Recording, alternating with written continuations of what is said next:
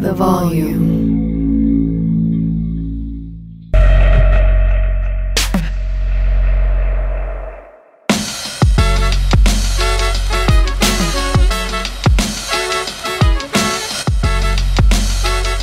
All right, we are live on another Moneyline Monaco amp on Volume Sports. Wherever you get your pods, we are humming on a Monday. Coffee's in us. We're feeling fantastic. Southern California, beautiful July day.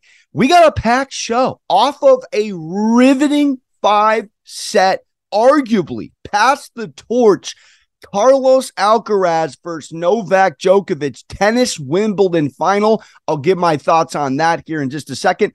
DeAndre Hopkins to the Tennessee Titans. Of all things, do you believe in miracles? And we have Shohei Ohtani. Trade rumors looming. We've heard him to the pinstripes. And how about this? We got him dancing against the Yanks tonight. 3-game series. Got your best bets for that. My takeaways, some numbers, little bit on the baseball circuit here as we round out the show. But I want to take a second to talk out what we saw yesterday morning. I got up voluntarily on a Sunday, 5 a.m. Pacific, to watch together greatness on the Wimbledon court. Stars were out. Pressure was on. Stakes galore again. Borg, Federer, the only two lads in all the tennis land, the history of the sport to win 5 straight at Wimbledon. Djokovic comes in with 4 straight. Again, passed at Roland Garros, the French Open, Nadal and Federer for the most decorated champion of all time, but still going for accolades, still going for history, and it was a big one yesterday morning. And the kid from Spain, Carlos Alcaraz, the future of the sport, it was riveting. It was compelling. It was dramatic. And again, tennis is one of those sports, whether you're betting or not, it just gets your palms sweaty. You just up. I have my whole house watching. My mom's nervous. My brothers are nervous. Nobody watches tennis. I do. I bet everything. Outside of that, though, this storyline, Alcaraz going down 6-1 in the first set. Now, from a live betting thought here, just want to make mention of it. Novak was around minus 180-ish, minus 190, depending where you shop, closing line. So Novak, who was, again, like minus over 1,000 for half of the tournament, around minus 550, I believe, even in these quarter semifinal type lines, finally gets a respectable number you could probably convince yourself to lay, minus 180. It moved so quickly. Novak wins the first set and went to around minus 450 in a cinch. The line movement, as I watch often when I watch these games, was riveting. It opened at that number after that first set around minus 450. You could have gotten Alcaraz almost 4-1, 3.5-1 your money. By the time the 5th set rolled around, and it was still moving. Interestingly enough, Novak, and I fired, plus 280-ish, down 2-1. He became the favorite again after he won the 4th set. So the books were just always correcting, always letting you know it was going to be Novak the whole time. And then here we go. All of a sudden, Novak 7-1. So without going in the weeds on tennis, just wanted to debrief on something you don't see every day. A 20-year-old kid beating a 35-year-old man in any sport is an anomaly. Think about that young LeBron, old Jordan. Ain't happening in the paint. You think about it on the mound. Typically, it ain't happening in baseball. It certainly ain't happening in the octagon or the boxing ring. It's grown man strength on a kid. In tennis, psychological warfare, it's a physical game, but you're not dancing against each other as far as body to body. Novak showed his age. Unfortunately, a guy that is mentally as tough as they come, beat himself yesterday, but Carlos also beat him at his game, which is mental chess. You got to tip your fro to the kid and the future of tennis, Carlos Alcaraz. The torch yesterday was officially passed to the youngin, and it's great for the sport because, again, we had 3 greats in tennis all at once. It's about coming to a Tinseltown end. We need a Tsitsipas and Alcaraz that's a sinner, these young dudes to step up if you watch the sport. So just pay attention on the betting market. 2, Novak coming in Snickers hangry the next couple events, but also how much Alcaraz you can make money off of. Guy is here to stay. What a victory. All right. I'm going to try not to go ballistic on this thought here. There was some huge news as far as I'm concerned, because this guy is a shape-shifting playmaker, Jerry, and they just laid some lines on FanDuel, etc. I don't even know how to wrap my head around. DeAndre Hopkins to the Tennessee Titans. You didn't have it on your bingo card. I certainly didn't have it on mine. Well, here we are. DeAndre Hopkins is in a tightened-up uniform with King Henry and Ryan 9-8 for his career, Tannehill, and they are plus 310 on FanDuel, etc. to win the division. But I want to zero in on Hopkins because this is an offense. I don't even know where to begin outside of Derrick Henry. All I'm seeing on Get Up, etc. this morning is that Mike Vrabel, the head coach for the Titans, has more career touchdowns outside of Hopkins than everybody on Tennessee's roster. You think I'm kidding? Nick Westbrook, Chris Moore, Treylon Burks just got in the league a cup of coffee ago. They got 16 touchdowns between the three of them. 8, 7, and 1.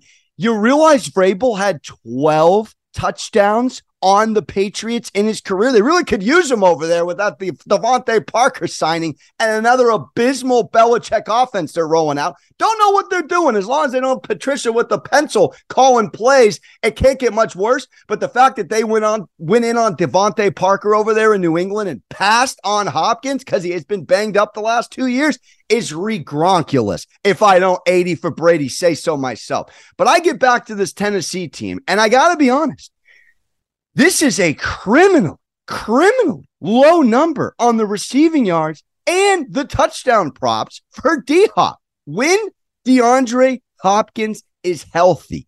Let's not forget what he did with the miraculous catch over 3 Buffalo Bill grown men. Let's not forget what he's done in his only 3-time Pro Bowl career on the numbers. It is incredible what D-Hop has done, and he comes to this team, I gotta be honest, a little pissed off for greatness, a little Snickers hangry. Guys had 6 1,000-yard receiving seasons in his career. He's got over 1,500 yards twice, almost over 1,400 2 more times. The number for him on FanDuel at the moment is 850.5 receiving yards. 850.5. Look, I know this Tennessee passing offense was bottom 5. I know, per my producer, Triple P, they're 30th in pass attempts to an AZ Cardinals team that was top 5. This is the reality. They don't have anybody else to throw to. They don't have a Seinfeld Costanza conceivable reason for getting up in the passing offense morning. It's King Henry, run it till the wheels fall off or bust on that team. He's sitting on FanDuel with 4.5 touchdowns. 4.5? Are you kidding me? I'm about to take the money out from under the mattress. You mean to tell me if DeAndre Hopkins stays healthy, he's not getting 5 touchdowns this season on a team where Mike Vrabel, the coach, has more touchdowns in his career than the rest of the kids on the team? I know they're all young. I don't care. I'm making a point and selling you a car you think you don't need till you need it. It is a DeAndre Hopkins, Tennessee Titan, rolling down downtown Nashville, Mobile, and it is inked on the side with 5 touchdowns. Are you kidding me? I'm unbothered by this. 8 touchdowns 2 years ago, 3 touchdowns last year. That's why the number is what it is. 4.5 touchdowns. The books are about to get cooked on this, and I'm taking a significantly large number out because if he stays healthy, he can do this in 2 or 3 games. I mean, seriously, not to mention the 3 touchdown situation last year. He wasn't healthy. We know about the Arizona Cardinals locker room. It's about as toxic as an Orange County marriage. All right. They get divorced in Orange County like a parking ticket. All right. What do they do in Arizona Cardinal land with a Kyler Murray offense? This is a guy that didn't want to, on the before the draft press circuit, answer simple Dan Patrick combine questions, referred to his dad off camera, cannot step up and speak out. And I hate to say it, Napoleon Complex, but somebody's got to call an under 6 foot club guy out in Arizona, and nobody's going to do it. What did they do? They let go of anybody of substance on that team and banked on Kyler Murray. It's going to get ugly in Arizona. I think it's the worst team in football next year. Kingsbury gone, D-Hop gone, Kyler Murray injured. I digress. This D-Hop number from last year has to get in your head as a flawed number because the chemistry. Look, Kyler Murray is as petty as it gets. He is a petty individual. He is not a great leader of men. You've heard it inside the Arizona locker room. So if he is knowing that D-Hop ain't coming back or D-Hop's got something to say about it, he's out. He's not even going to look at him on the field. A la why 4.5 is on FanDuel. I just don't know how you don't sit here and do a combination of things. D-Hop's last year one-off, which is, again, a truly, truly incorrect number as far as D-Hop standards. Secondarily, you have nobody else to throw to on this team. If anything, it balances out the Derrick Henry distribution of just run, pass on this team so they can at least not just run this dude till he literally cannot bang bodies anymore. I love the pickup. I love the purchase. Honestly, 572 and 717 receiving yards in the last 2 seasons. Guy did not play barely double-digit games. Barely. You're buying low on Hopkins and you're buying low on a Titans team. And let's not forget, this is a coached up team. Vrabel has never really even had remarkable personnel. He is a top 10 coach in this league. If you don't believe me, you're kidding yourself. He is from the Belichick tree, a decorated champion. He's been to the playoffs. He's battle tested. This is an abysmal, worst in the league division, by the way. D-Hop can get these numbers in blowout games against the Texans or the Colts. Pick a team in the AFC South. So many reasons to hammer this. I don't even get it. 4.5 touchdowns on a receiving core with Budkiss, Jerry. Absolutely Budkiss. All right. We end today's Fitz Fest with the Yankees and the Angels, who tee off tonight, dance tonight in Anaheim, up the 5 freeway. Grab yourself a Disneyland lollipop and some popcorn and enjoy the Shohei Ohtani show. Couple of betting angles before we talk the rumors. Shohei Ohtani, believe it or not, in 20 Costco sample size games against the Yankees, does not dance against the Pinstripes, the Bronx Bombers, very well. Listen to this. He's hitting 186. 186 against the Yankees in 20 games. This is not a series or two. Guy's been in the league longer than we think. 186 he's hitting in 20 games. Now, 8 homers and 14 ribbies is interesting. I think tonight, now it's a 3-game series. It's a coin flip pretty much. Yanks are minus 122 to win the series. Angels are plus 100. You have to factor in where the teams are in their seasons, where they are off the previous series, and where they are on their road trips or their homestands. There's just so many variables to factor into betting baseball. It will drive you crazy. You have to look at this weekend. The Yankees lost a series, 2 out of 3, and coming off yesterday where they're up late in the game, in the 8th, they blow it with their best bullpen in the league. Lose 8-7 in extras. I'm seeing murmurs on Twitter. It is the worst loss of the season for the Yankees. We know that the trade deadline is just a cup of coffee around the corner going to be wrapped. Ohtani rumors going ballistic. We know the Angels are not out of the playoff race by any means. They're in a very competitive AL West. If you're paying attention, the Astros have to catch up to the Rangers, but the Angels have to catch up to both of them.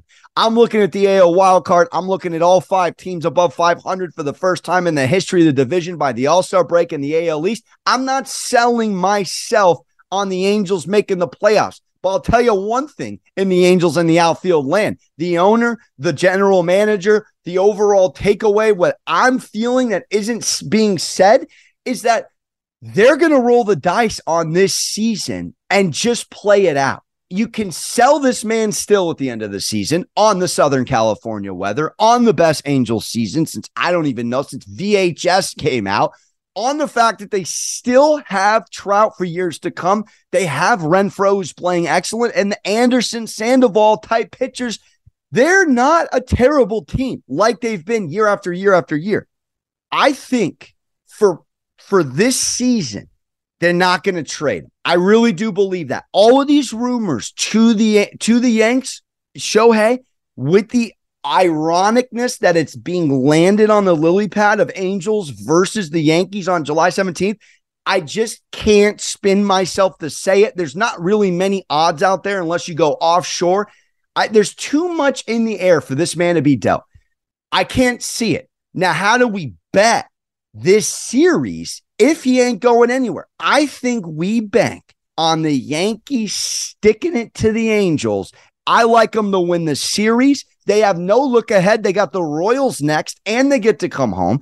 This is the time to turn it around. You just lost to the second worst team in the majors, the Colorado NL West Bad News Bears Rockies. The Rockies are an abomination of a franchise. Colorado fans are lucky that Jokic is there and the Avs are there because this Rockies team deserves a Todd Helton any given Sunday Pacino speech. The guys in Colorado have not been good since I don't even know before the iPhone. But all that to say, going into tonight, I do not love that Severino's on the hill. Guy's pitched 42 innings this season. He's got an ERA of 7.35. His 2 starts in July, he's got an 18.9. The bet this evening with Griffin Canning pitching for the Halos, allowing about 4 earned in 2 2/3 in his most recent start. You got to go over. Why? An 8-7 exhausting barn burner game for the Yankees in Colorado yesterday. How about this? I bet it Saturday night. It was sicker than Scotty Van Bad beat sick. The Astros were up 9-3. Angels came back 9-9. Then the Astros went up 12-9. Angels won 13-12 in extras. That was Saturday night. Last night, Sunday Night Baseball, all the way to the bitter end. Angels are winning 8-7. Bregman, unbelievable homer in the ninth. Ball game. Point is, you think about timing of these purchases in baseball. This is a great time to bet the Yankees. They're the 3rd best team in the league, over 60% after a loss, going against a team that has been decimated with their bullpen the last 48 hours, not to mention the side distractions of Ohtani to the pinstripes. There is a lot of momentum here for me to give reason to back the Yankees. I think the bet is the over tonight. I think the Yankees win the series at -122. I do not think Shohei gets dealt. If you want to bet Shohei props, I'd be looking at over 1.5 total bases, multi-hit games. I'm a little cause for concern with this 186 batting average, but again, those are splits from the past. Those are all about timing. You look at trends, you look at numbers. Yes, they matter. I'm more looking at Shohei, who's off another home run last night, 34 homers leading the AL. He's in unbelievable form. And I just think this series, my intuition, my baseball betting gut says they're going to bring the best out of each other. The Yankees have a good series. Shohei has a good series. That's where I'm at. I like the Yanks Angels over tonight. It sits at 9. F5 might be a thought because if Sevy gets rocked, holy cow. Both of these bats are actually doing decent coming off of this weekend, even though the Yankees, again, lost a series. Stanton had 2 home runs, couple of bright spots. I mean, no one's, again, it's a Yankees batting average roster that's as perplexing as the Mets next to the Padres. Doesn't make sense, but they have to show out for Shohei. If you want to call it a last-ditch audition, this is it. They're presenting their best selves. Call this a first date, a last date, save the relationship, or make the last first impression, however you want to betting spin it. I like the Yankees to win the series. I like them as well to win tonight. Third best team in baseball after a loss to the worst team in baseball, not named the Oakland A's. All right. The torch was passed in Wimbledon. D-Hop is about to have money under my Jewish Italian mattress get slammed over 4.5 touchdowns, courtesy at a book near you. I'm going to have to call a guy who absolutely knows a guy because I'm in California. If that number moves to 5.5 and I don't slam it, I'm pissed.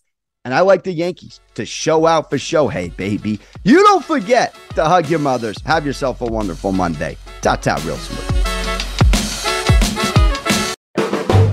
The volume.